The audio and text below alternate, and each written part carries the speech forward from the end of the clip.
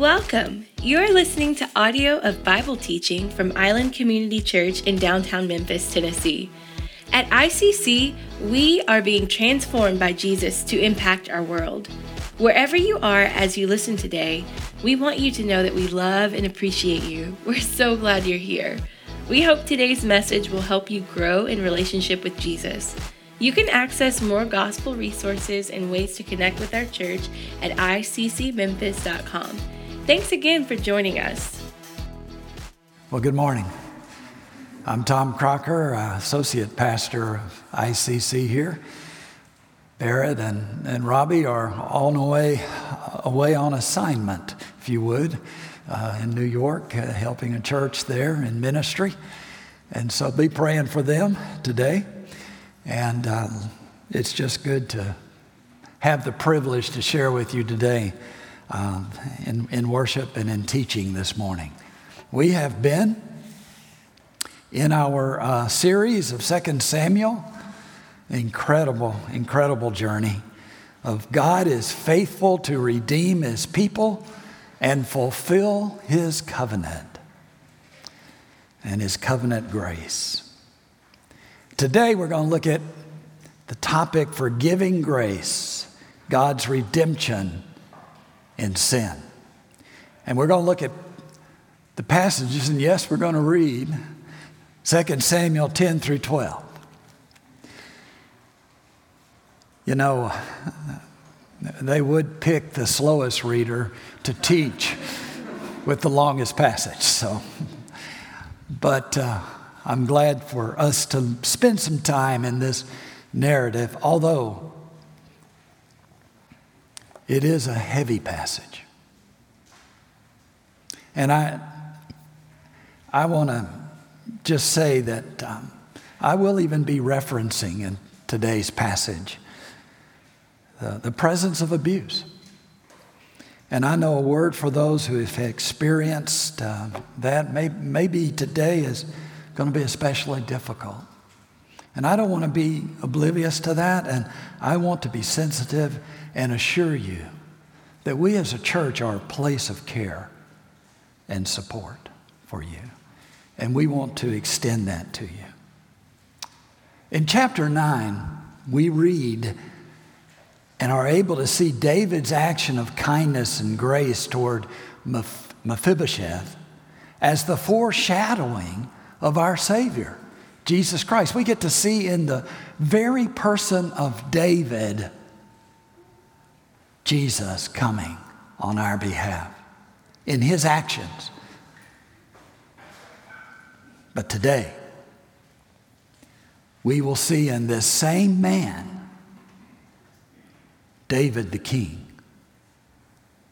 one who needs a Savior.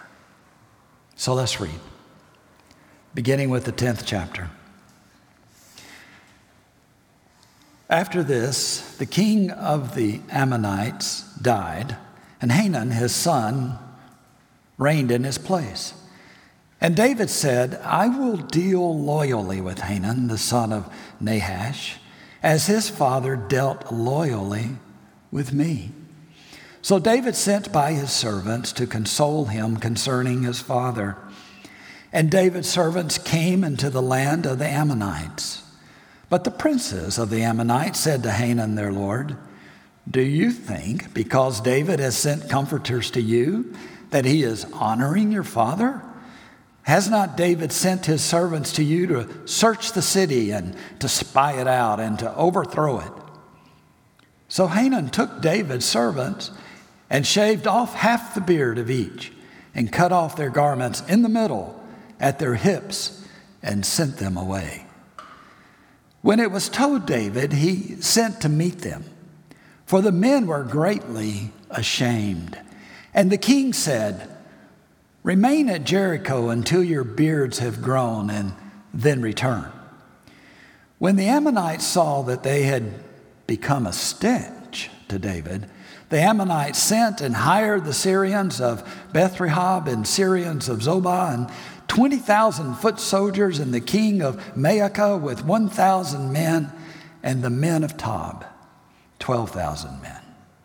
And when David heard of it, he sent Joab and all the host of the mighty men. And the Ammonites came out and drew up in battle array at the entrance of the gate.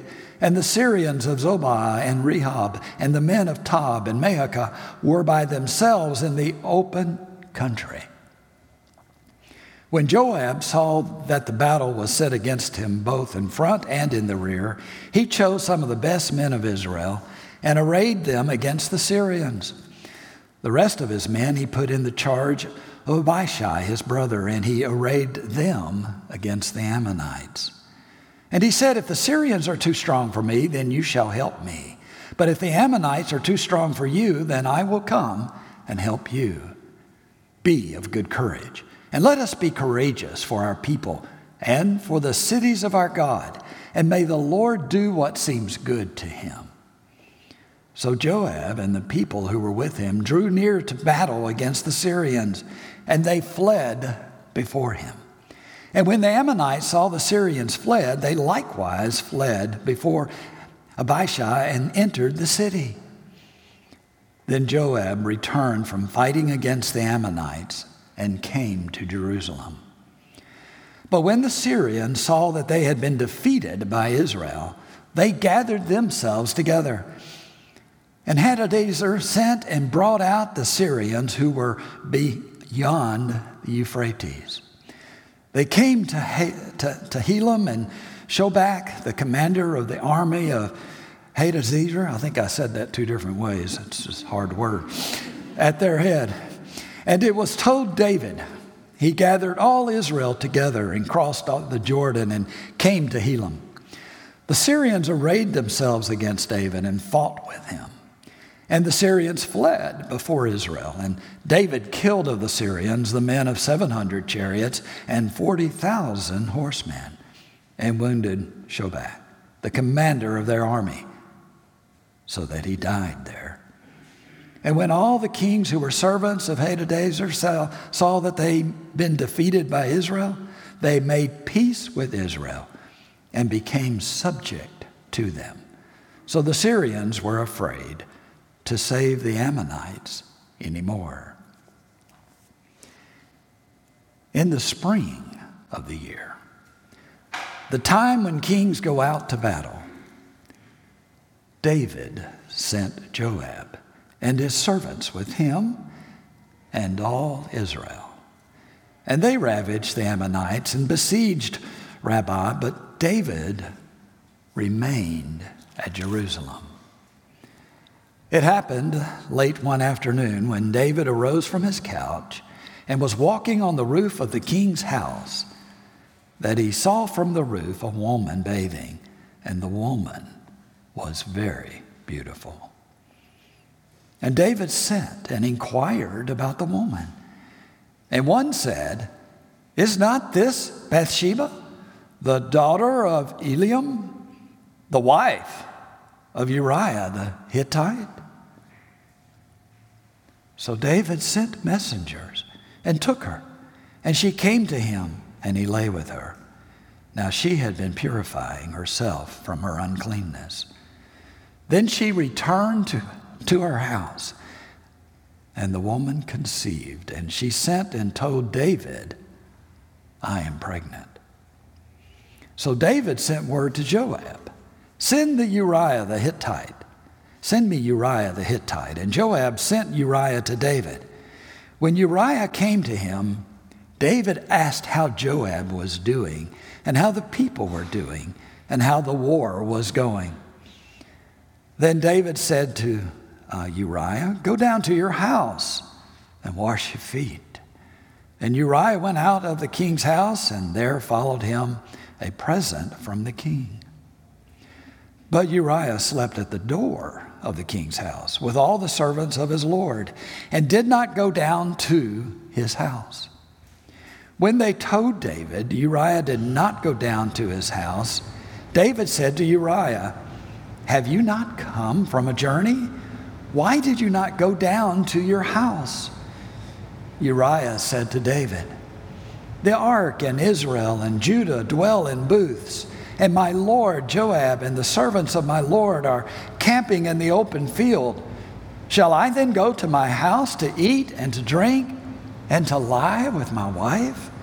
As you live and as your soul lives, I will not do this thing." Then David said to Uriah, "Remain here today also, and tomorrow I will send you back." So Uriah remained in Jerusalem that day and the next. And David invited him, and he ate in his presence and drank, so that he made him drunk. And in the evening he went out to lie on his couch with the servants of his Lord. But he did not go down to his house.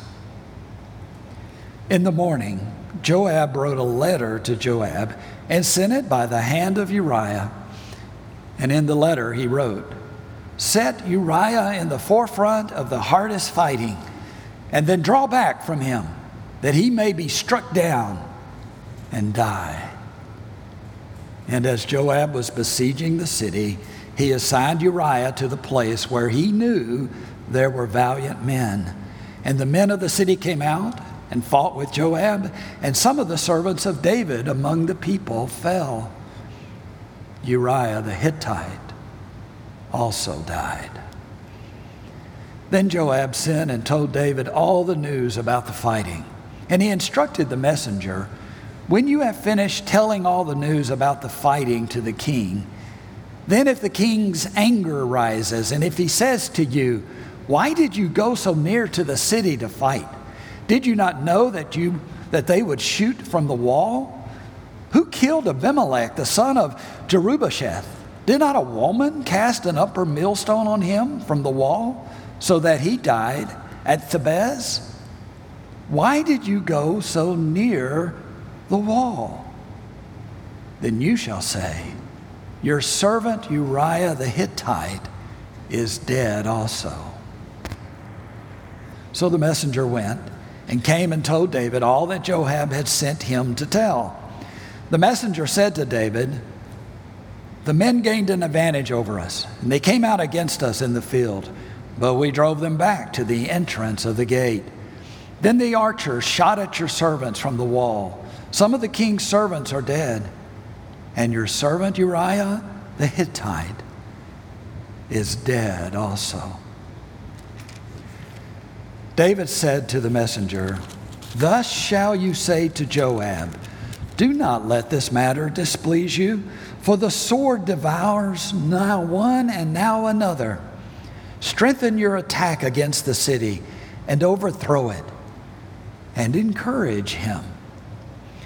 And when the wife of Uriah heard that Uriah, her husband, was dead, she lamented over her husband. And when the mourning was over, David sent and brought her to his house. And she became his wife and bore him a son. But the thing that David had done displeased the Lord. And the Lord sent Nathan to David. He came to him and said to him, "There were two men in a certain city, one rich and the other poor. The rich man had many flocks and herds, but the poor man had nothing but one little lamb, which he had bought. And he brought it up, and it grew up with him and with his children. It used to eat of his morsel and drink from his cup and lie in his arms.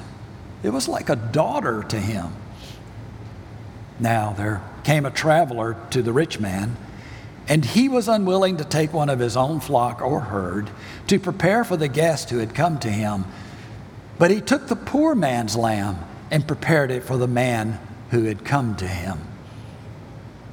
Then David's anger was greatly kindled against the man, and he said to Nathan, "As the Lord lives, the man who has done this deserves to die, and he shall restore the lamb fourfold, because he did this thing and because he had no pity." Nathan said to David, "You are the man." Thus says the Lord, the God of Israel, I anointed you king over Israel, and I delivered you out of the hand of Saul. I gave you your master's house and your master's wives into your arms and gave you the house of Israel and Judah. And if this were too little, I would add to you as much more. Why have you despised the word of the Lord to do what is evil in his sight? You have struck down Uriah the Hittite with the sword, and have taken his wife to be your wife, and have killed him with the sword of the Ammonites. Now, therefore, the sword shall never depart from your house, because you have despised me, and have taken the wife of Uriah the Hittite to be your wife. Thus says the Lord, behold, I will raise up evil against you out of your own house, and I will take your wives before your eyes, and give them to your neighbor, and he shall lie with your wives in the sight of the sun. For you did it secretly, but I will do this thing before all Israel and before the sun. David said to Nathan, I have sinned against the Lord. And Nathan said to David, the Lord also has put away your sin. You shall not die. Nevertheless, because by this deed you have utterly scorned the Lord, the child who is born to you shall die. Then Nathan went to his house, and the Lord afflicted the child that Uriah's wife bore to David, and he became sick. David therefore sought God on behalf of the child, and David fasted and went in and lay all night on the ground. And the elders of his house stood beside him to raise him from the ground, but he would not, nor did he eat food with them. On the seventh day the child died. And the servants of David were afraid to tell him that the child was dead. For they said, behold, while the child was yet alive, we spoke to him, and he did not listen to us. How then can we say to him, the child is dead? He may do himself some harm. But when David saw that his servants were whispering together, David understood that the child was dead. And David said to his servants, is the child dead? They said, he is dead. Then David arose from the earth and washed and anointed himself and changed his clothes. And he went into the house of the Lord and worshiped. He then went to his own house, and when he asked, they set food before him, and he ate. Then his servant said to him, what is this thing that you have done? You fasted and wept for the child while he was alive. But when the child died, you arose and ate food. He said, while the child was still alive, I fasted and wept. For I said, who knows whether the Lord will be gracious to me, that the child may live. But now he is dead. Why should I fast? Can I bring him back again? I shall go to him, but he will not return to me. Then David comforted his wife Bathsheba and went in to her and lay with her, and she bore a son, and he called his name Solomon. And the Lord loved him and sent a message by Nathan the prophet. So he called his name Jedediah because of the Lord. Now Joab fought against Rabbah and the Ammonites and took the royal city. And Joab sent messengers to David and said that I have fought against Rabbah, but moreover I have taken the city of waters. Now then gather the rest of the people together and encamp against the city and take it, lest I take the city and it be called by my name. So David gathered all the people together and went to Rabbah and fought against it, and they took it. And he took the crown of their king from his head, The weight of it was a talent of gold, and it was a precious stone. It was placed on David's head. And he brought out the spoil of the city, a very great amount. And he brought out the people who were in it and set them to labor with saws and iron picks and iron axes, and made them toil at the brick kilns. And thus he did all the cities of the Ammonites. Then David and all the people returned to Jerusalem. This is the word of God. If you've been tracking with us through 2 Samuel, and somehow you're unfamiliar with the story of David and Bathsheba, this really has to be a shocker.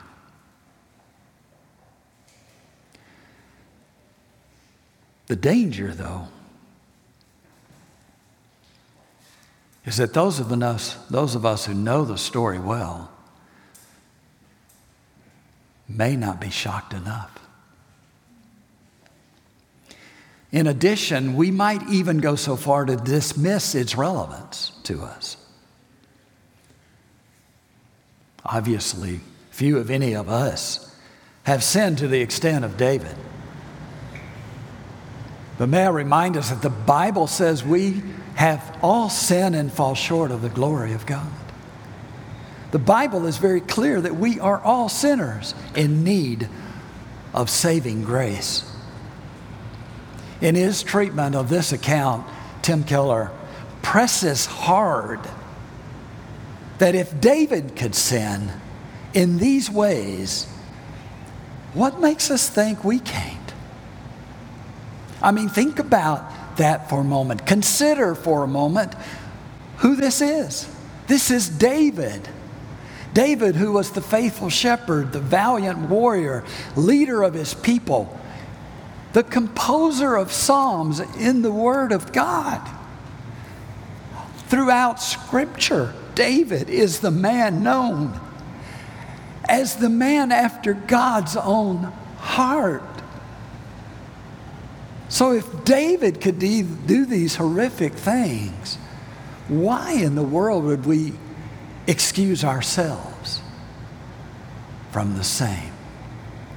In reality, I just want to suggest David's story is our story. No, maybe not to the full extent of David's actions, but in every way, how sin gets a hold in our lives. So the question for this morning really is, in our state of sin, in our place of sin, how do we fully experience God's forgiveness of our sin and live in His redemptive grace? We really find that answer from David in Psalm 51 that we read this morning. But we need to revisit a bit the story, the dark story about which Psalm 51 is about.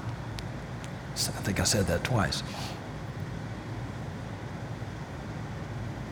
It begins with chapter 10 with Israel's war with the Ammonites, whose defeat is reported at the end of chapter 12. That's why I went ahead and read that. Because you see, this war is the framework. It's the time frame of which the account of David and Bathsheba occurs. For in the midst of the ongoing war, this great sin occurs. And we read in chapter 11, right at the beginning, that David sent his armies in the springtime to continue the war. But he stayed behind with time on his hands while all the soldiers went to war. And for all practical purposes, David is totally disengaged and in a place where he could and was tempted. Browsing surrounding courtyards from the palace rooftop like one would browse internet sites today. And after seeing Bathsheba and inquiring about who she is, David learns some things. We can't miss this. He learns that Bathsheba is the daughter of Eliam, who is a member of David's elite troops. Her father is out fighting the war. It also made Bathsheba the granddaughter of one of David's advisors. And of course, she is the wife of Uriah the Hittite. And Uriah wasn't just any soldier. He was one of David's 37 mighty men listed in the scripture. His name is listed as one of the 37 mighty men that fought alongside of David. Uriah was a friend and a soldier that had risked his life for David. Such a horrid picture of how the pursuit of lust can numb us to the worth of the person and all their relationships. David's not only blowing up his own life, but horrifically the lives of family, friends, and even the nation. Now, I believe we need to pause just a moment, and I spoke to this earlier, and speak to something in these actions of David.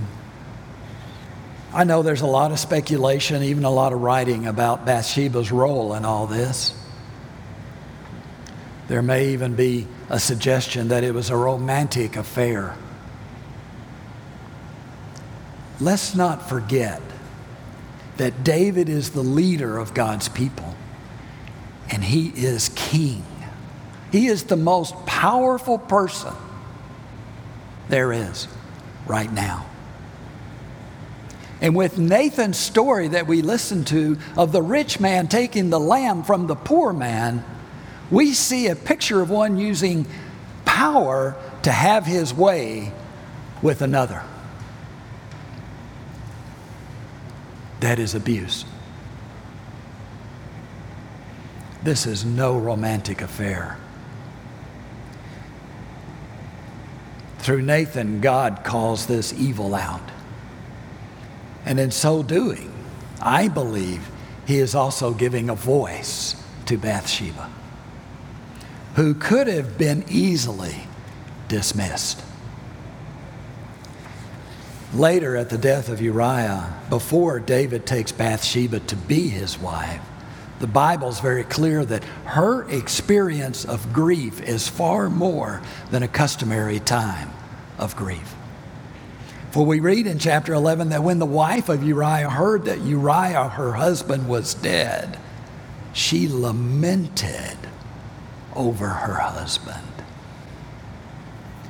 And looking ahead to the birth of Solomon by David and Bathsheba that comes later, that is the son who would be the next king. And you will see that he continues the line to Jesus. There would be a day where Bathsheba plays a key role in the account of Solomon's anointing. And I believe we can see in all of this how God gives to Bathsheba a voice through her own restoration and healing. I just don't think we need to miss that. But neither do we need to miss the place where David is. And in chapter 12, we see that Nathan comes to David. And interestingly, Nathan means gift of God. Gift of God. We might not see judgment as a gift of God, but God's judgments, the purpose of judgment is always redemptive in nature. When Nathan speaks to David, we need to realize that in other lands a king could do as he pleased. No one would bring into question the actions of the king. But David lived under the law of the Lord. And it says very clearly, and the thing that David had done displeased the Lord. And the prophet's story of the rich man taking the lamb from the poor man for his own use literally drives David's sense of justice to anger over such a blatant evil. And he pronounces in that moment a death sentence and demands a fourfold restitution. And it's in that moment, in response to David's outrage, that we read in verse 7, Nathan faces David and says those piercing words, you are the man. And everything came crashing down. And this brings us to that pivotal exchange in 2 Samuel 12:13, where as David has heard those words from Nathan, he looks at Nathan at some point, and I think I need to probably suggest something here.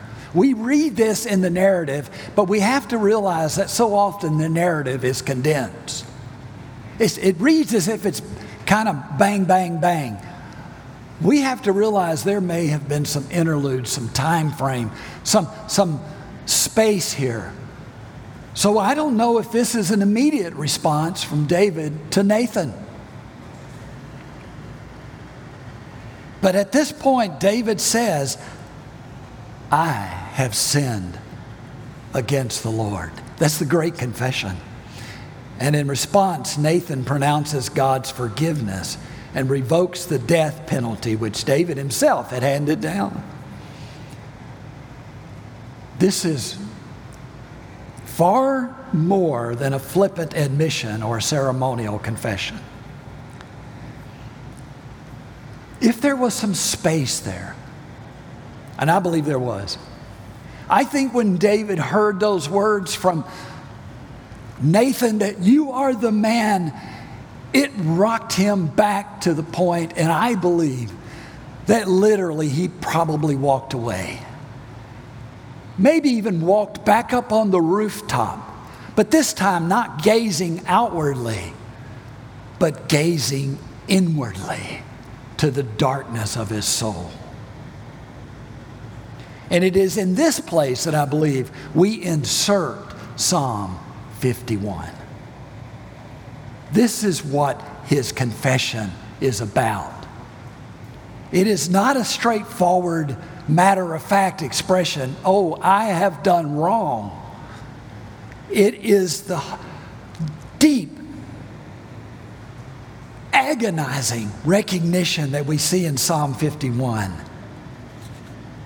that he must confess. And it is here where we can see and learn from David that regardless of where we are, regardless of the place that we might be, we can experience God's forgiveness and live daily in his redeeming grace. That is the message here.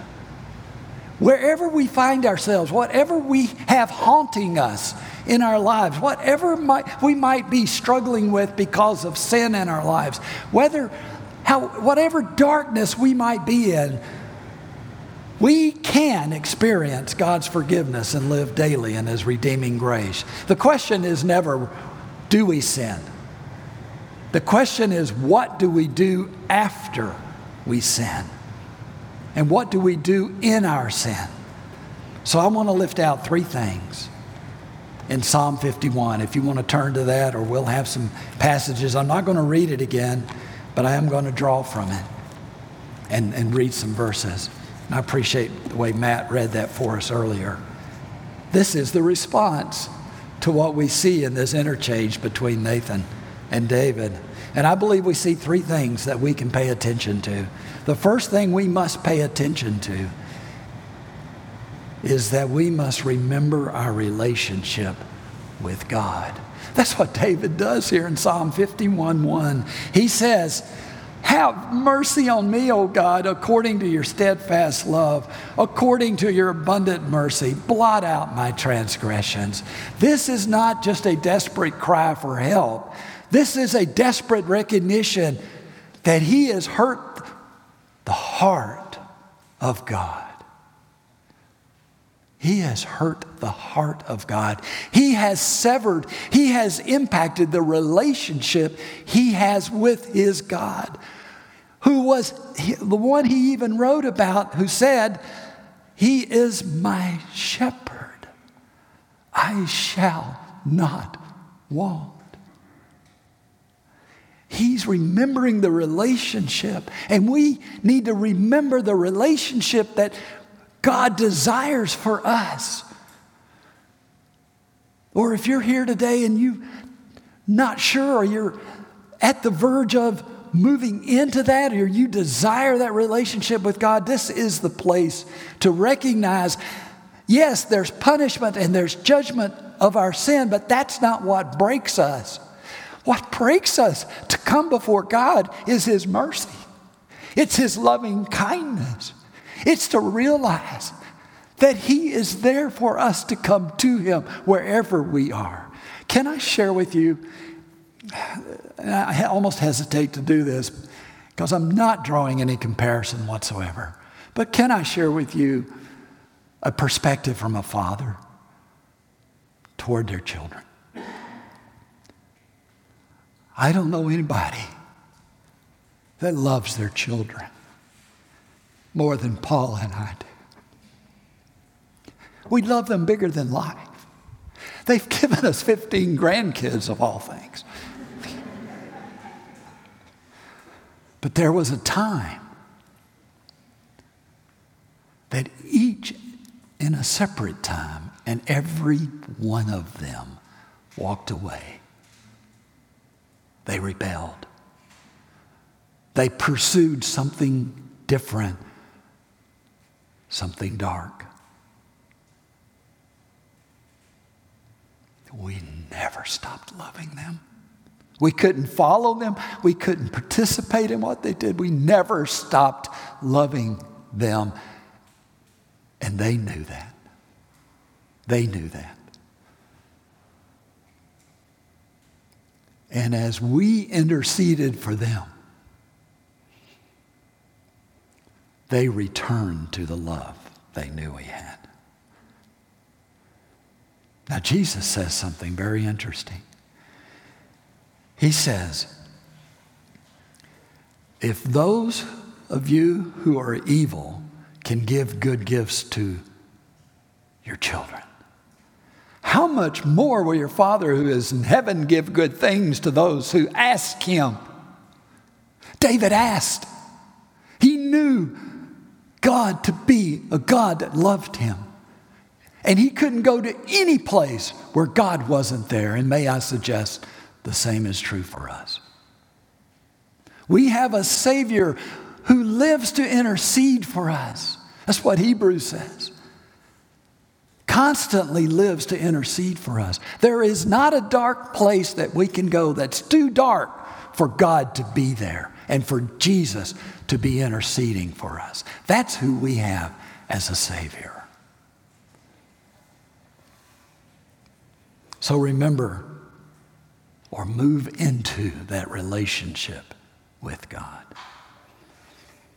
Also repent from our rebellion against God. Confession is about repentance. And it's about recognizing the rebellion in our hearts and in our lives. Let's read that. Verses 2-4. Wash me thoroughly from my iniquity and cleanse me from my sin. For I know my transgressions, and my sin is ever before me. Against you, you only have I sinned, and done what is evil in your sight, so that you may be justified in your words and blameless in your judgment. David owned what he did completely. He acknowledged personal responsibility for his sin. There was no excuses and there was no blaming others. He acknowledges that against you and you alone have I sinned. Did he not sin against Bathsheba, Uriah, the nation, and himself? Absolutely. But it all rested. It all weighed. It all rested on the breaking of God's law and God's heart. That's what he did. He sinned against God, and everything else followed. He is really choosing to see the sin as God sees it. And he states to God, I have done what is evil in your sight. He didn't say, this is my opinion. He says, I see the sin that I have committed like you see it, and I agree with that. Confession is about agreeing with God, with what he sees. You know, we can do some things even in the simple way of taking a selfie. Have you ever noticed that when you're, well, I don't know if you do this because you probably don't have this problem, but when Paula and I are taking a selfie, we're doing this. Where's our best shot? You know, how can we hide the wrinkles? You know, let's go up higher.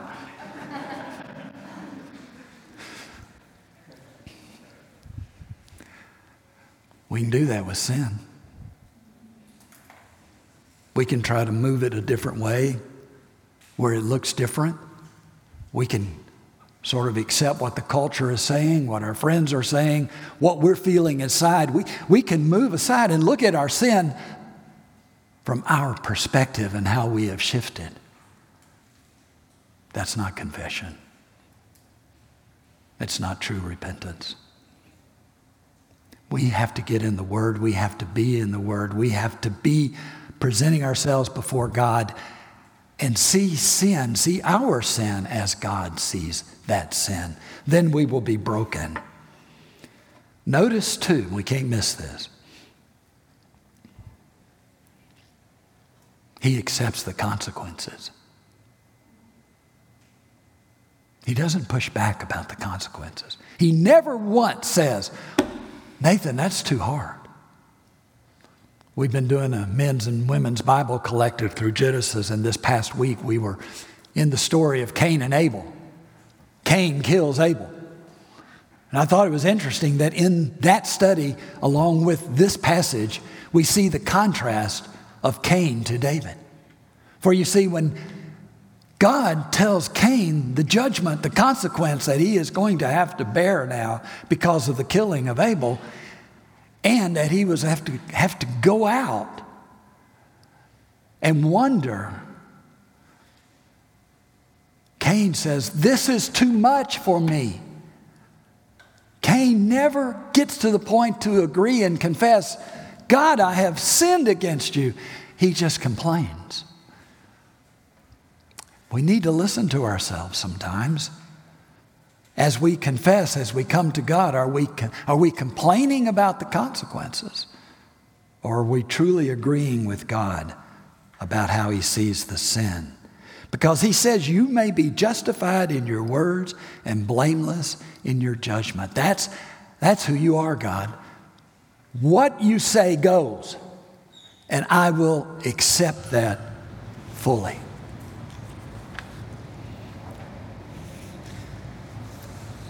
But the third thing is that we can return to live in God's redeeming grace. Verses 5 through 12. Behold, I was brought forth in iniquity, and in sin did my mother conceive me. Behold, you delight in truth in the inward being, and you teach me wisdom in the secret heart. Oh, purge me with hyssop, and I shall be clean. Wash me, and I shall be whiter than snow. Let me hear joy and gladness. Let the bones that you have broken rejoice. Hide your face from my sins and blot out all my iniquities. Create in me a clean heart, O God, and renew a right spirit within me. Cast me not away from your presence, and take not your Holy Spirit from me. Restore to me the joy of your salvation, and uphold me with a willing spirit. David identifies a bigger problem even beyond the actions that he took. He identifies how he even got there. For he says, I realize now I have a corrupt heart in a corrupt world. That's what he means when he says, I was born in iniquity. It's not about his parents. It's about the world that he was born into that's broken. And he acknowledges, I'm broken with this world. I am corrupt in my secret places. In my heart of hearts, I am corrupt.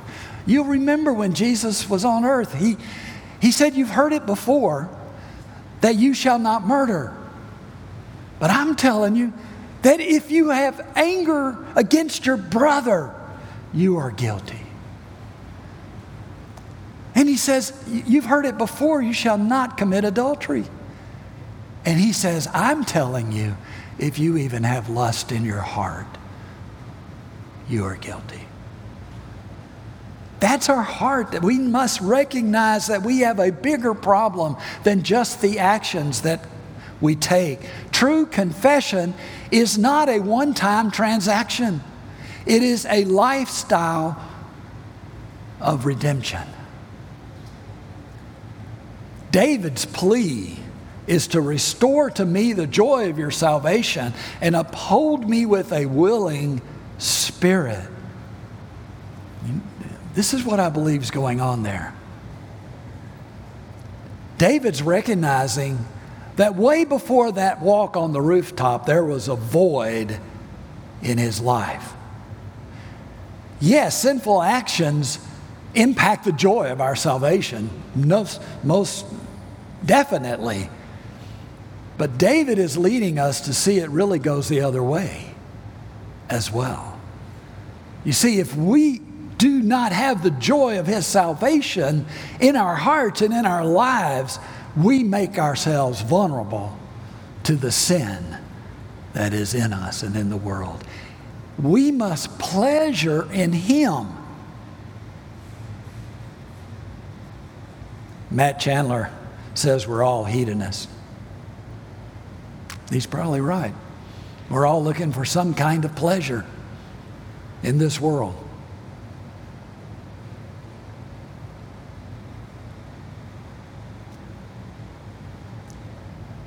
But if we pleasure in our Lord and Savior Jesus Christ and in his joy and in the joy of his salvation,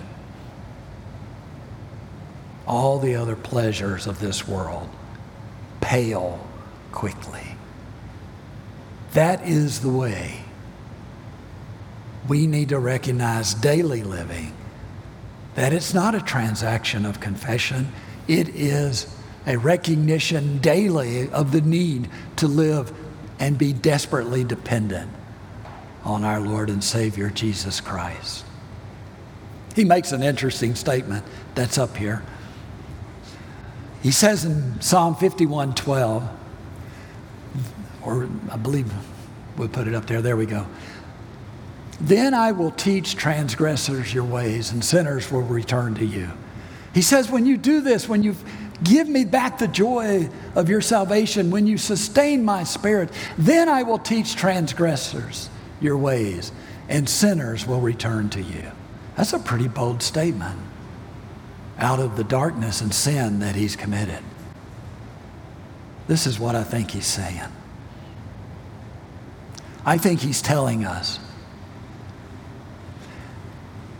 if I can find forgiveness, if I can move back into relationship and know the redemption of Jesus Christ, if I can go from where I was to back to where he is, so can you. So can we.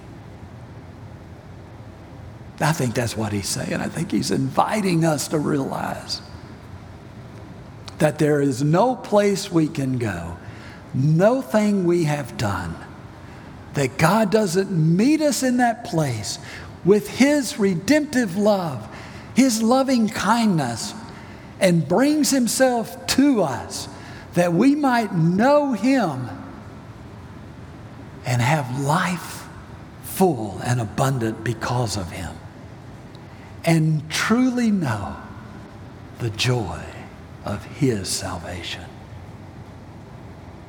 We're going to do today something I hope you will find meaningful and helpful. I want us to spend just a moment. The praise team's going to come up.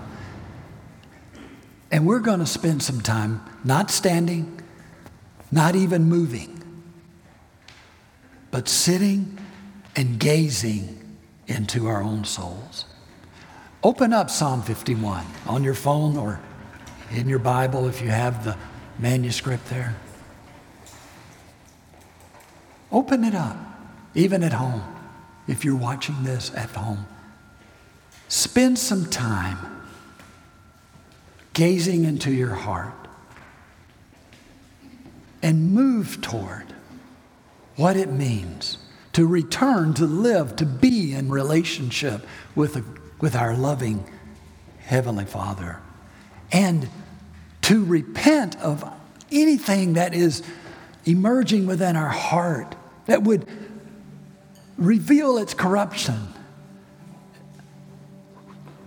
Repent of that rebellion and return or move into the relationship we can have with our Father. Will you do that right now? Just spend time. Thank you again for joining us for today's Bible teaching from Island Community Church in downtown Memphis. We want to encourage you to join us in person for worship soon. No podcast can ever replace the good design of God in gathering in person with other believers for worship in the local church. For more gospel resources and ways to connect with ICC, you can visit us at iccmemphis.com. As we close, we offer a prayer of blessing for you from Romans 15:13. May the God of hope fill you with all joy and peace in believing, so that by the power of the Holy Spirit you may abound in hope. Thanks again for joining us.